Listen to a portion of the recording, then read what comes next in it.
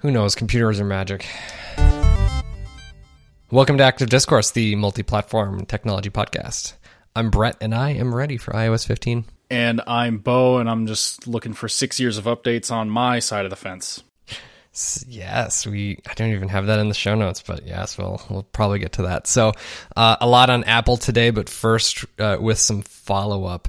Microsoft, last we spoke, Microsoft had teased an event for sometime in June about Windows, and that event was announced for June 24th, and that is little over a week away now. So, which may or may not be Windows 11. Widely expected to be Windows 11, but we'll see if it's called that. As per usual, I love to plug Windows Weekly. They had a great recap of their expectations for the upcoming event. It was, from a nerdy perspective, it was a lot of fun to listen to them talk about that. So that's Windows Weekly 728, and there's a link in the show notes for that. Yeah, we'll see if we end up in another Wear OS type of situation with the name for Windows' next OS. Yeah. Can't be as bad as USB-C, USB 3, etc. So it couldn't possibly be that bad. Theoretically, anyway. Another Microsoft event was announced, and it took place today, but we don't really have time to chat about it. Microsoft had a Bethesda event. I think we'll probably talk more about games after E3 has completed. Has Sony announced an event for E3 or around the E3 time? Sony is going to be having a larger one. There has been a ton of game announcements from just various kind of smaller studios, and I think a couple larger ones in the past few days. So there's quite a bit of action happening at the moment on all the platforms. Yeah. And then lastly, related to Xbox, Microsoft has announced that their cloud gaming will be launching on all platforms in the quote-unquote coming weeks. And I'm pretty excited about that because last summer we spoke about how Microsoft can't launch an app on Apple's App Store where users can stream games to their phone.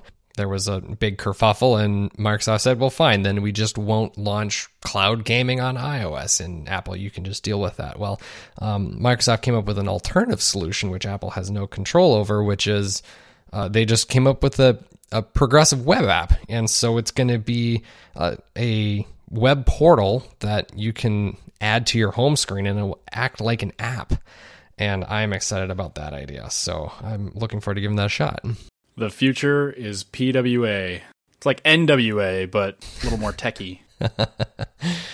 Yeah, so whatever in the coming weeks means, I don't know, but it will probably launch before we talk about games. So I am going to be giving it a shot, and I'll report back when I can give it a shot. So you have one more piece of follow-up. What do you got, Bo?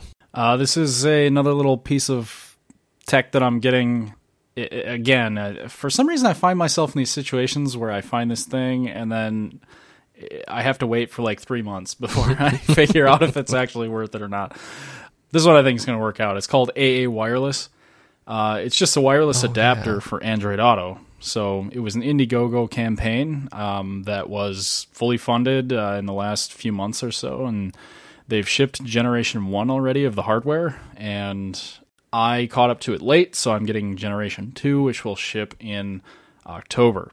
It's not necessarily bad. We talked about this, I think, on last episode, and I'm having a lot of issues with the USB-C port on my phone, and it's just kind of loose, and so it jiggles out of Android Auto if I hit a bump in my car and stuff like that. But my car doesn't have wireless Android Auto, so this hopefully will be something I can set and forget and just leave the little adapter in my car, and it'll boot up in Android Auto Wireless when it connects. Looking forward to it. I think there's a CarPlay version of that as well. I've heard kind of mixed results from it, but that may also just be people being super picky about it as well. So, yeah, I'm very curious. So shipping in October, that's oh man, that's not going to solve it's not going to really solve your problem, because you should have your new, if you get the Sony, you should have your new phone by August, so you're going to go through the whole summer. Yes, but Yeah. it will still solve one of my primary issues Yeah. with this, which is I wanted Android Auto wireless from the get-go with my new car, and Right. I wasn't able to get that. I just haven't wired Android Auto. So this is still going to at least solve that aspect. It either solves one issue that I could still live with, or it solves an issue I cannot live with because it's just so irritating. So, Yeah. Well, you have an irritating summer ahead of you, but right, it's going to be a tough couple of months, but we'll see how it goes. you're in our thoughts and prayers. Okay. So, that was efficient. That was very efficient. We are rocking and rolling to the main topic today because I have probably too much to say, but There is a lot. Apple's yearly developer conference took place last week. I have a lot to say about it, but as a quick overview, I want to highlight everything with the fact that this year is going to be essentially a quality of life improvement.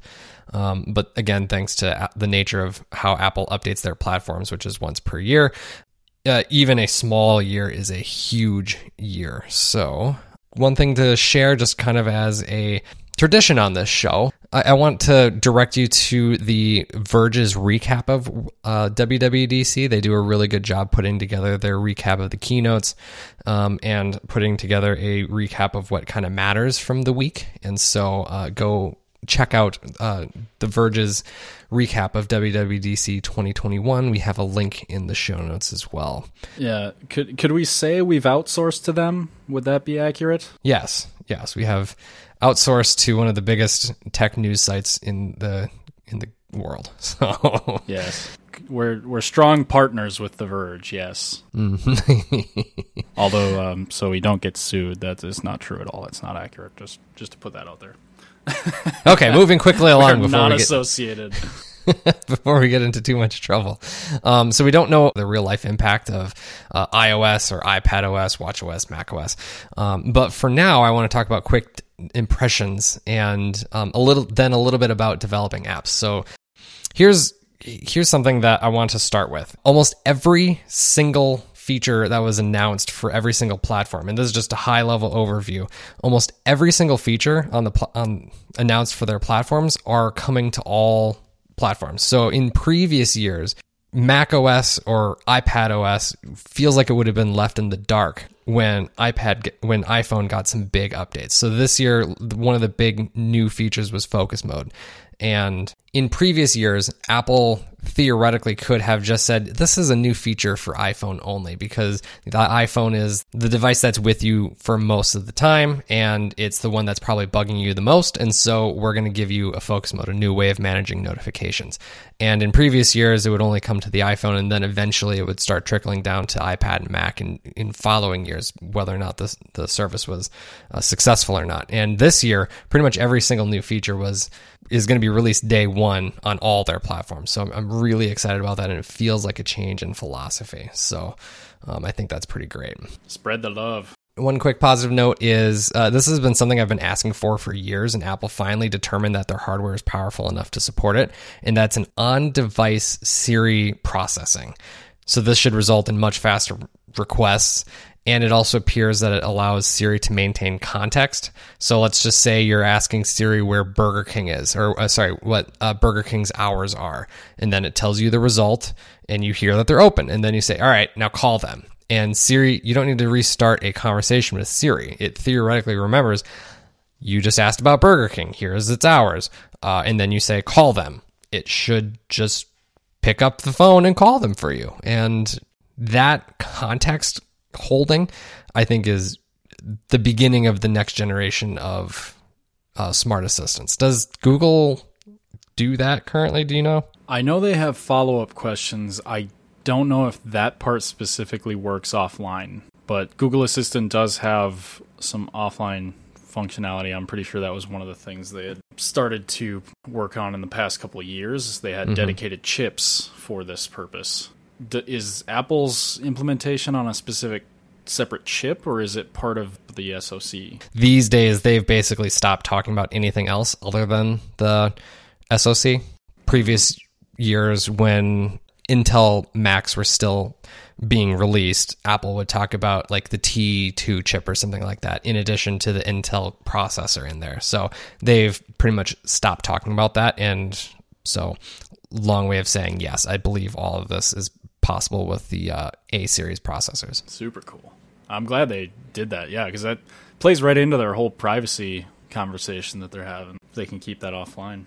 Yeah, it feels a little late because I don't know why it took them so long to finally say, yes, our hardware is powerful enough to support on-device voice recognition. Because from what I understand, it's available to every phone that supports iOS 15. And that goes back to the iPhone 6S launched in 2015. So they've had this much power for a while, and I'm surprised that they didn't. I mean, obviously it's a hard thing to develop, but I'm just surprised it took them so long. So I'm happy they finally did that. So Apple giveth, and Apple taketh away, or doesn't give us in the first place. So I'll go to a negative. Thank you for the segue there. You're welcome. Totally planned.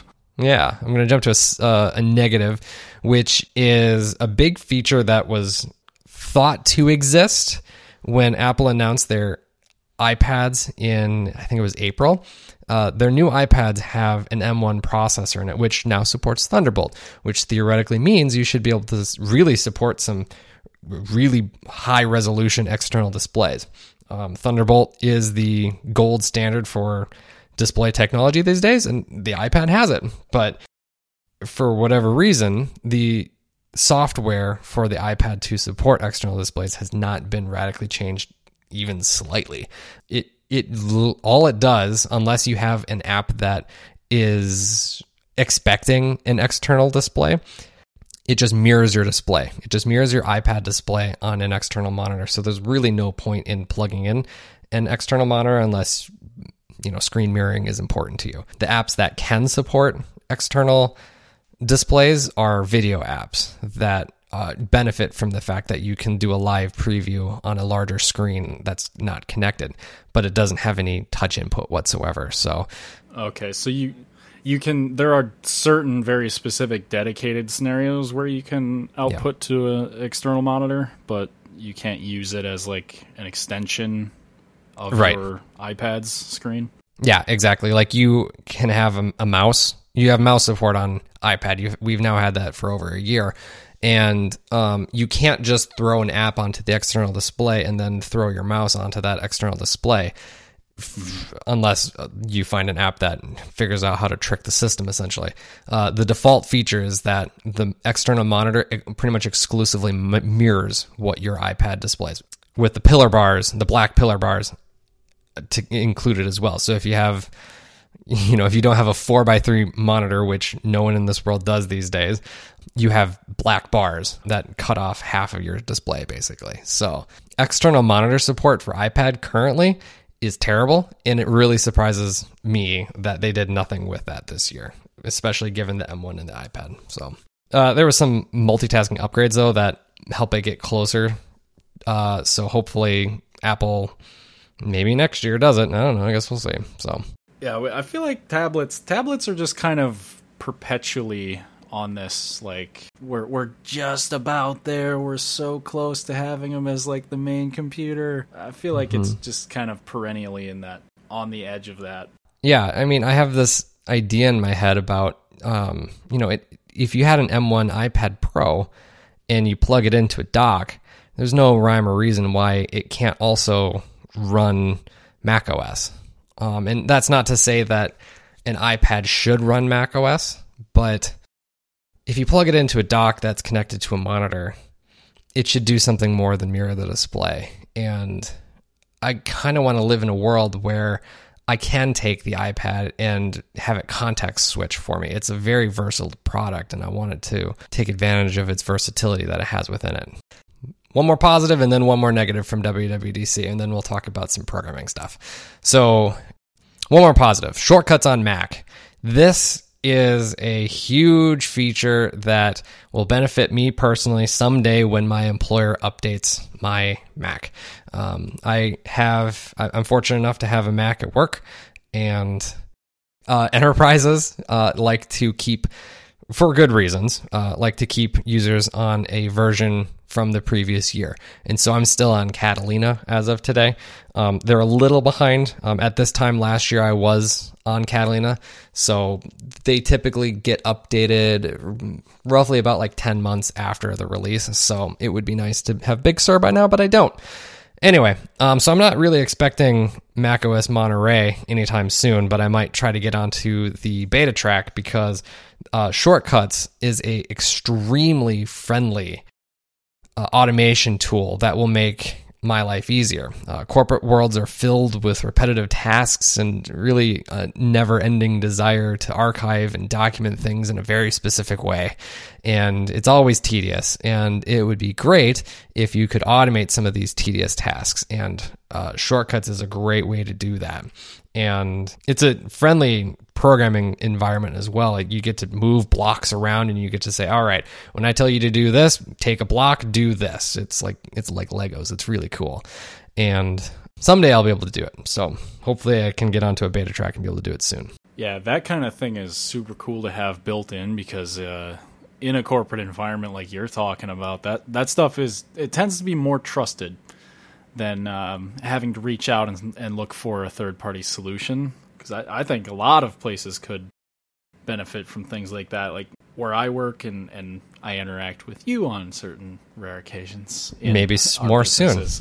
Yeah.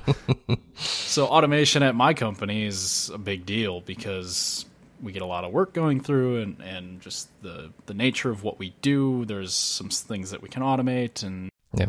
So tools like this, like, we have some stuff already, but tools like this for even other people in our company that don't usually work in kind of the programming environment, there's probably a ton of opportunity for things like this to get used to streamline what they're doing every day. So getting these things built in is super cool, and especially since they're a little bit more accessible. So Shortcuts on Mac is going to be a lot of fun. It's currently available on iPad, and it's going to be a little bit bigger on iPad as well because in the next iteration, it will allow for, window management, which again gets back to the whole concept of you can automate how your windows appear on the iPad itself. And so again, you just think that, if you could connect to an external monitor, it would be pretty nice to have automation in there as well. So one last negative thing to just share here is that last year, widgets were announced last year for iOS 14, and this was one of those situations where it was announced for iOS 14, but it wasn't announced for iPadOS. So this year, it was announced for iPadOS. And the big difference in widgets last year from the previous iterations of widgets was that they're not interactive. They are essentially just an image that an app developer can say, hey, here's the weather for the next hour or so. And then the user can say, I want that on my home screen. And when they tap it, it just brings them into the app. There's you can't scroll on the widget itself. So that seems like an obvious thing at some point that Apple will say, hey, now you can interact with widgets on your home screen and you don't need to actually go into the app in order to do anything with it, but not this year.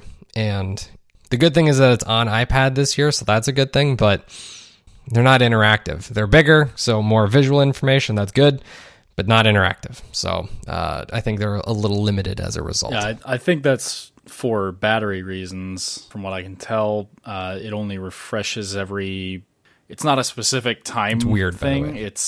There's a lot of kind of battery, like there's a budget, I guess, that goes into the whole thing. And so the widget maybe requests from the budget and the OS kind of decides if it's able to refresh or not. But it's somewhere between 15 and 60 minutes. Yeah, it's weird because it basically, it seems like they built it to say you can't build a clock. Because we're not going to tell you how frequently you're going to update. It's just going to update enough. I haven't actually dug into building widgets, but I'm probably going to do that this summer since fortunately there isn't a ton of new stuff to build, not like widgets last year. And again, novice developer here. So, I'm able to do it now. So anyway, two last quick things that we don't really have a ton of time to mention, but I want to mention them. So one negative, Safari was redesigned. it looks way more complicated to use these days as a result of reducing the user interface down to basically nothing. It's essentially a back button. It's a area where you can have tabs, and it's an area where you can enter in a URL, and it's all kind of like merged together in this kind of nightmare looking tab bar.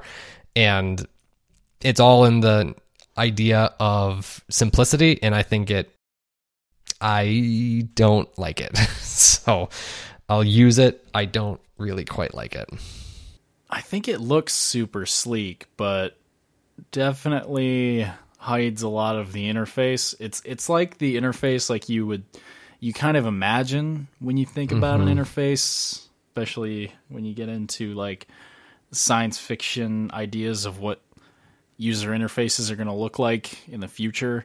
And so this one, it pretty much reduces the tabs to just the icon, right? And then it's very minimal around all the other stuff on the toolbar, and kind of collapses a lot of things into just one bar. And so it looks really sleek, but I think you're right.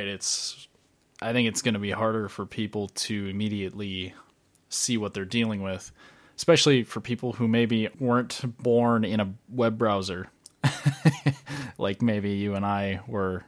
And then the one last positive thing that I have to say, but don't really have a ton of time to talk about, is universal control. It's this amazing new feature that Apple demonstrated. And the reason why I don't have a ton to say about it right now is because of the fact that I want to come back to it probably sometime this fall after this feature releases. And I want to talk to you again about how we're using our tablets these days and how they fit into our hobby work life these days. So universal control will change that for me, though. So I'm excited about that. Okay, yeah, cool. So the last piece of WWDC I want to talk here is I want to talk shop with you, essentially. And there's two things that got announced, and I have to mull something over with you. So the first feature that got announced today, which is a Swift language feature that isn't necessarily Apple-centric, but is going to help me.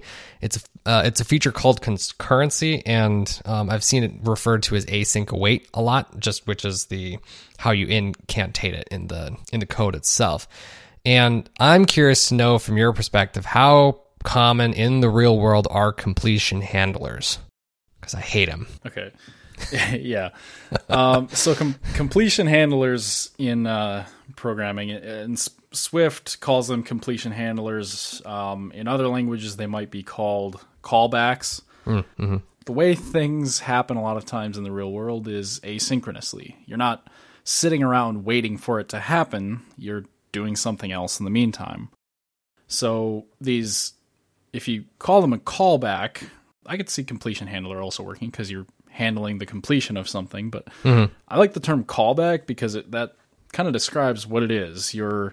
If I send you a text, Brett, and I'm asking you to do something while I'm doing something, I'm going to continue what I'm doing until you give me the callback that I was requesting you to do. So you'll call me and say, hey, I did this thing. Perfect. So that's what these completion handlers are, and especially in today's increasingly online world where tons of things are in the cloud, lots of things become asynchronous because we want things to keep running smoothly. We don't want users to just be stuck looking at something. They're going to see things in the meantime, or they'll be able to work on things continuously while stuff is happening in the background. Completion handlers and callbacks, all this asynchronicity is everywhere. It pretty much underlies everything that we do in programming. Right. So completion handlers are, I think we spoke about this in a text form, saying that completion handlers are kind of a antiquated technology, whereas new languages can have inherent Jesus, I can't say that word at all. Asynchronicity understood. And this is what async await is for Swift, where Apple and the open source community, they figured out how to make Swift understand the concept that something can take a while, but you can keep on doing other things while this task that you say is going to take a while completes. And when it completes, it now knows, all right, I'm done. I'm going to give this there. So it's multitasking. It's massively multitasking. And I'm just curious to know if other languages out there, if Swift is kind of behind the times here, that finally they did something that takes into account that things can happen in parallel. And is this common, or is this kind of a new feature that not all languages really support a ton? No, Swift is definitely following the lead of other languages right now, which is great because async await, it really actually started with F#, which is Microsoft's C# little brother in like 2007 or 8 or something. And it really took off once it started to go into C#. And so async await has been in many languages actually since then. Yeah. So JavaScript now has async await. Rust has a form of it. Python, I think even C++ has something like it. Of course, that has everything in the kitchen sink. So it's in a lot of things. And what async await really does is it lets you write code that looks like it's not asynchronous. So what happens a lot with something like completion handlers or callbacks is you end up having to nest them. So every level of completion handler is further and further indented, because basically what you're doing is giving a function to this asynchronous function call that is a callback. So when that thing is done, it's going to call your function with the result. And so what you ended up with was this pyramid of doom. You would just keep indenting until you were way off the right side of your screen. And async await basically just gets rid of all of the nesting and just lets you say the result is going to be equal to this function call's final value once it has completed. And then you can just work with that. Yeah, and I can't wait. So it just levels it all off. And it was a big change for me when I was writing JavaScript and now in C#. It's so much better than having to deal with... I mean, basically what it's working with the completion handlers under the surface. It's doing the same thing you might have done with a little more machinery. Yeah. It's just hiding that all from you. So it just makes it much nicer to work with. Yeah, and I'm totally fine with hiding all that, because the worst code that I had to write for the rebuild for Sneaker Tracker is multiple completion handler nesting, and that's by necessity. I'm not actually reaching out to a server, I'm reaching out to Apple Health Kit, and that requires heavy use of completion handlers. And so I'm excited to basically remove probably 100 lines of code and replace it with anywhere from 10 to 20. And I can't wait. I can't wait. Yeah. And it's ugly because it's always the one that's breaking, and it's always like in order to get it to work the way I wanted it to, I actually have to build in a few... I have to tell iOS basically saying, I know you're going to try to multitask here, but I need you to wait until this is done. And the problem is what it results in is it actually results in a slow user interface for a very specific task, which is gathering the heart rate and the step counts from a workout. Whenever a user currently, this isn't going to be the case when it ships, but currently when a user taps on a workout that is not currently logged, it then has to go out and run a health kit query to figure out what the heart rate is and what the step count is. And I put in multiple levels there saying, Swift, you have to stop at this step. Don't do anything else until it's done. And to the user, it is about like a half a second of what the hell's going on, and I can't wait to pull that out. Yeah, I'm glad it's hitting Swift, because I was surprised they didn't have it initially. Yeah, sure. Yeah. Unfortunately, I don't know a ton about the history of Swift, just because I came in so late. I came in at version 5, but I came in at version 2 for Swift UI. And I'm not going to get too much into the nitty-gritty here, but Swift UI is a rebuild of Apple's UI development paradigm. And it's very clearly the future, but it's also Apple has very clearly stated that it's a long-term project, that it is not the short term. And so basically they're trying to convince a ton of developers to learn SwiftUI because it's going to be the future. It's dramatically nicer to work with. And so every year they start adding on more and more things so that developers can start getting used to it, because there's no world in which a big developer who has an actual app that they make money off of, they're not going to port their whole app over to SwiftUI immediately. They're going to give it some time because UIKit is old and it works. So last year was probably the beginning where a developer could actually develop a app exclusively in SwiftUI. I did that, and it's great. And then this year they're adding a ton more obvious features. One of which is like pull to refresh. You get to the top of a list and you pull down and it starts to refresh. That's just built in, and it's a single line of code. It's fantastic. Nice. Yeah. And so there's a lot of obvious things that they started putting in there. I guess one downside, though, is the fact that all of it is tied to the new OS. And so in order to embrace these new features, you either need to immediately drop support for the old OS, or you need to build in conditional statements to say, all right, so if the user's using iOS 14, do this. If the user's using iOS 15, do this. And there's a lot of that. There's a lot of that, but this is where I get to a new question for you. So the asynchronous code that we talked about momentarily and SwiftUI updates are all nice, and I want to do that, and they require iOS 15. I have not yet launched SneakerTracker, but I am actually at a point where I could.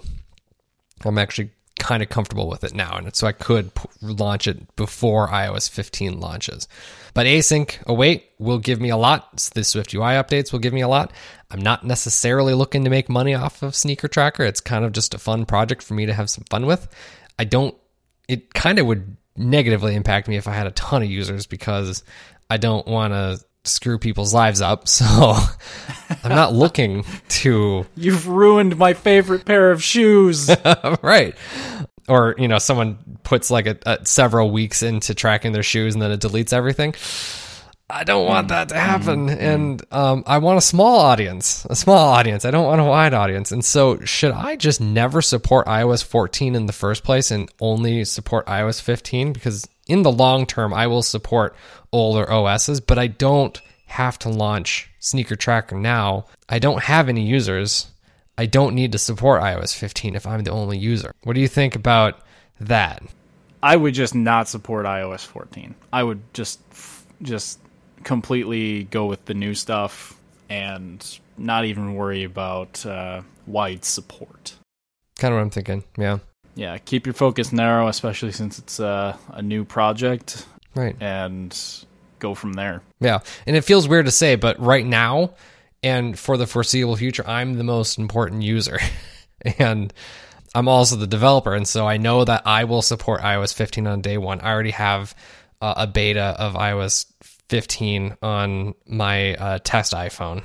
So I know I'll support iOS 15 immediately. And it makes my life as a developer a lot better if I can deprecate a few hacks that I had to do in order to get what I wanted, both out of async await and out of the old version of SwiftUI. So, and not to mention, since iOS 15 is going to be available on devices going back to the iPhone 6S, you're still actually supporting a pretty decent size group of devices. It's not like you're saying, I'm only going to support devices that came out in the last 3 hours. Yeah. iPhones going back to 2015 will technically be able to use the app. Not even technically, actually. Yeah. In actuality. In actuality. They will be able to use it. Yeah, that's crazy. Cool. All right, well, then that's going to be the plan. So we'll talk more about what it took to develop SneakerTracker in a future episode, and that will be this summer. That I'm pretty damn excited about it. So, yeah. That is WWDC 2021 in a nutshell, and I had a lot of fun with it. This is I'm what now? This is my third WWDC that I've quote unquote attended. I watched much more than attended. I'm not going to say attended. Sorry. And it's just fun. This developing hobby is a ton of fun. Seeing SneakerTracker actually work is is weird that I can say that I made it. I don't know if you felt similarly when you started deploying things, but it's weird. It's cool though. It's a lot of fun.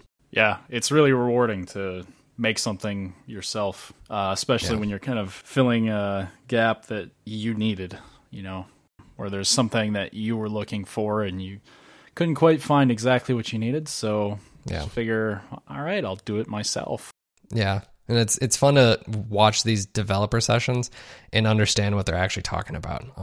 Every year I understand more and more. And I mean, I had audible exclamations when they started talking about async await. I had an idea that it was coming because I do follow the open source community for Swift, and I knew that I was coming. But when they started talking about it and showing examples of it, I'm like, oh my God, I can't wait to kill 100 lines of code. This is going to be so great. Yeah, more on developing in the future. So it's a lot of fun. There's a lot of free resources out there if you're listening and interested. So yeah, more coming in our developing story series. Yay! All right, so closing out this episode, what pick do you have for us today, Bo? Mine is a sunglasses company called Shady Rays. Shady Rays. So they're a sunglasses company, and kind of in the style of Ray-Bans, so the name kind of plays on it a little bit, I think. They're pretty inexpensive. I have 2 pairs right now, and I think they're pretty good. They have a cool, actually, kind of warranty thing, which is they call it lost and broken protection. So if you've bought a pair from them and it breaks or you lose it, you just pay $8 and they'll just give you a new one. So that's pretty cool. I also, when I was checking up on them for this pick, I noticed that they have actually partnered with Feeding America. So every time you buy a pair of sunglasses, they donate 10 meals to Feeding America. Oh, that's fantastic. Nice. Which is a cool thing.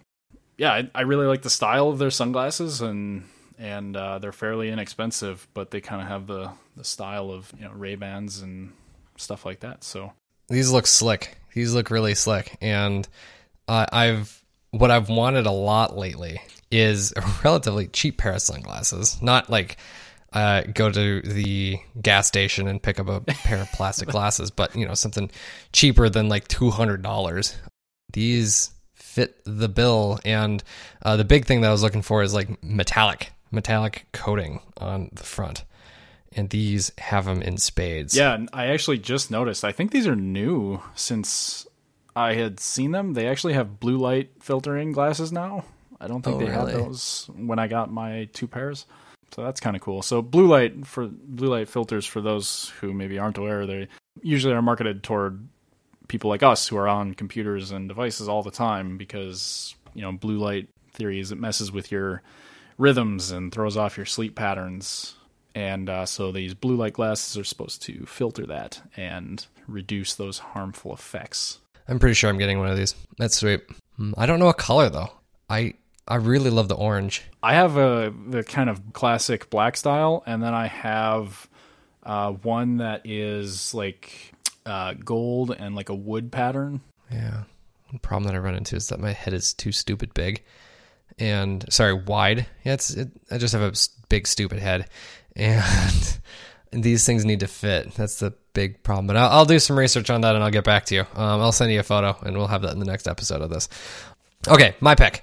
I have so I've been doing a lot of development lately. I've finished the MVP of Sneaker Tracker, and over the last week or so, I've doing some polishing up on it, and I found a new album by a band that is pretty small and growing very, very quickly. The name of the band is Royal Blood, and the name of the album is Typhoons. And I think the best way to describe this is that it feels like almost every single song on this album would feel at home in Tony Hawk's Pro Skater. It's a really fun, punky rock album, and it just has a ton of energy. It's it's great. It's absolutely great. And one other interesting factoid about this band is it's a band of 2 people, which feels uncommon. There's a drummer and a bassist who also sings. And I didn't know this until literally typing out this pick, but re-listening, it's obvious. there's no guitarist, and so the sound that's probably a big reason why I latched onto this, because the sound is so unique. It sounds like there's a guitar, but all that is the upper end of the bass range, and so you hear the guitar, but it has a surprising amount of depth to it, and it's a lot of fun. It's a great album. Some notable songs is Boilermaker, Trouble's Coming, and Typhoons.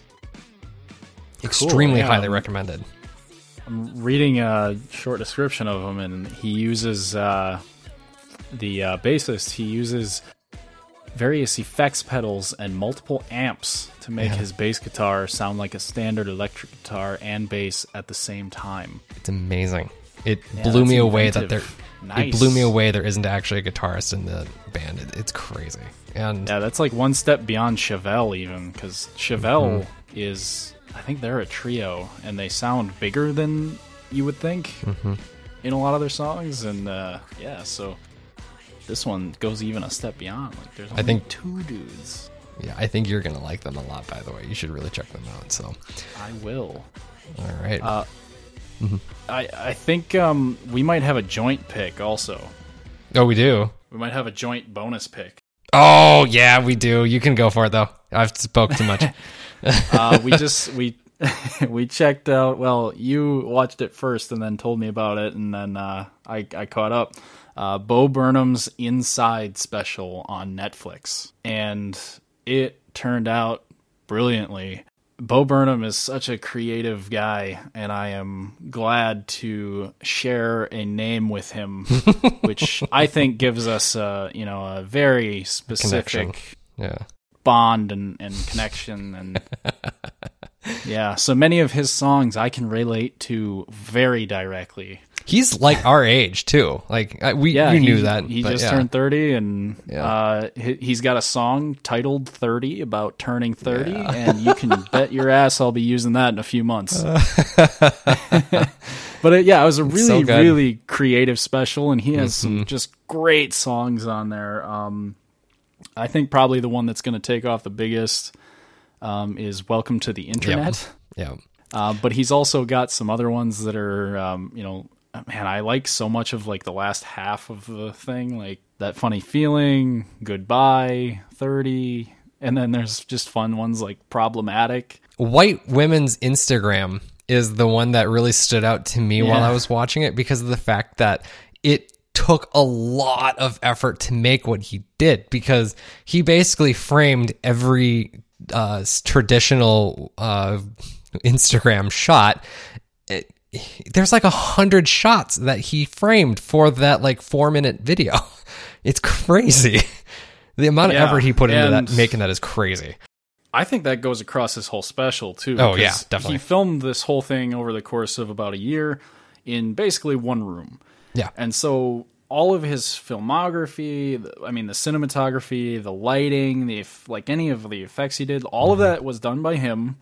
And so he was using like foot pedals to change lights during his sets, and he had like handheld lights that he would spin around himself, or he had like a head-mounted lamp that he shined at a disco ball to get different effects, and just really creative, like a lot of effort that went into this. And so it was very, very cool. Because you would think one guy in a room for over an hour, for a comedy special, how do you make that visually interesting? And he somehow found many ways to do that. Yeah. He's super, super cool. He's one of the most creative people in our generation. He's incredible. So yeah, check it out. And I like the themes a lot, and the kind of ideas that he had going on throughout the special, the messaging. So yeah, very much liked it. All right, well, that's it for now. We'll be back next time to talk about games. We'll talk a little bit about Windows 11 or whatever they end up calling it, and I'll be in Portland by then. So we will talk to you again probably in July. So take care, everyone, and stay safe. See you in the next one. Bye.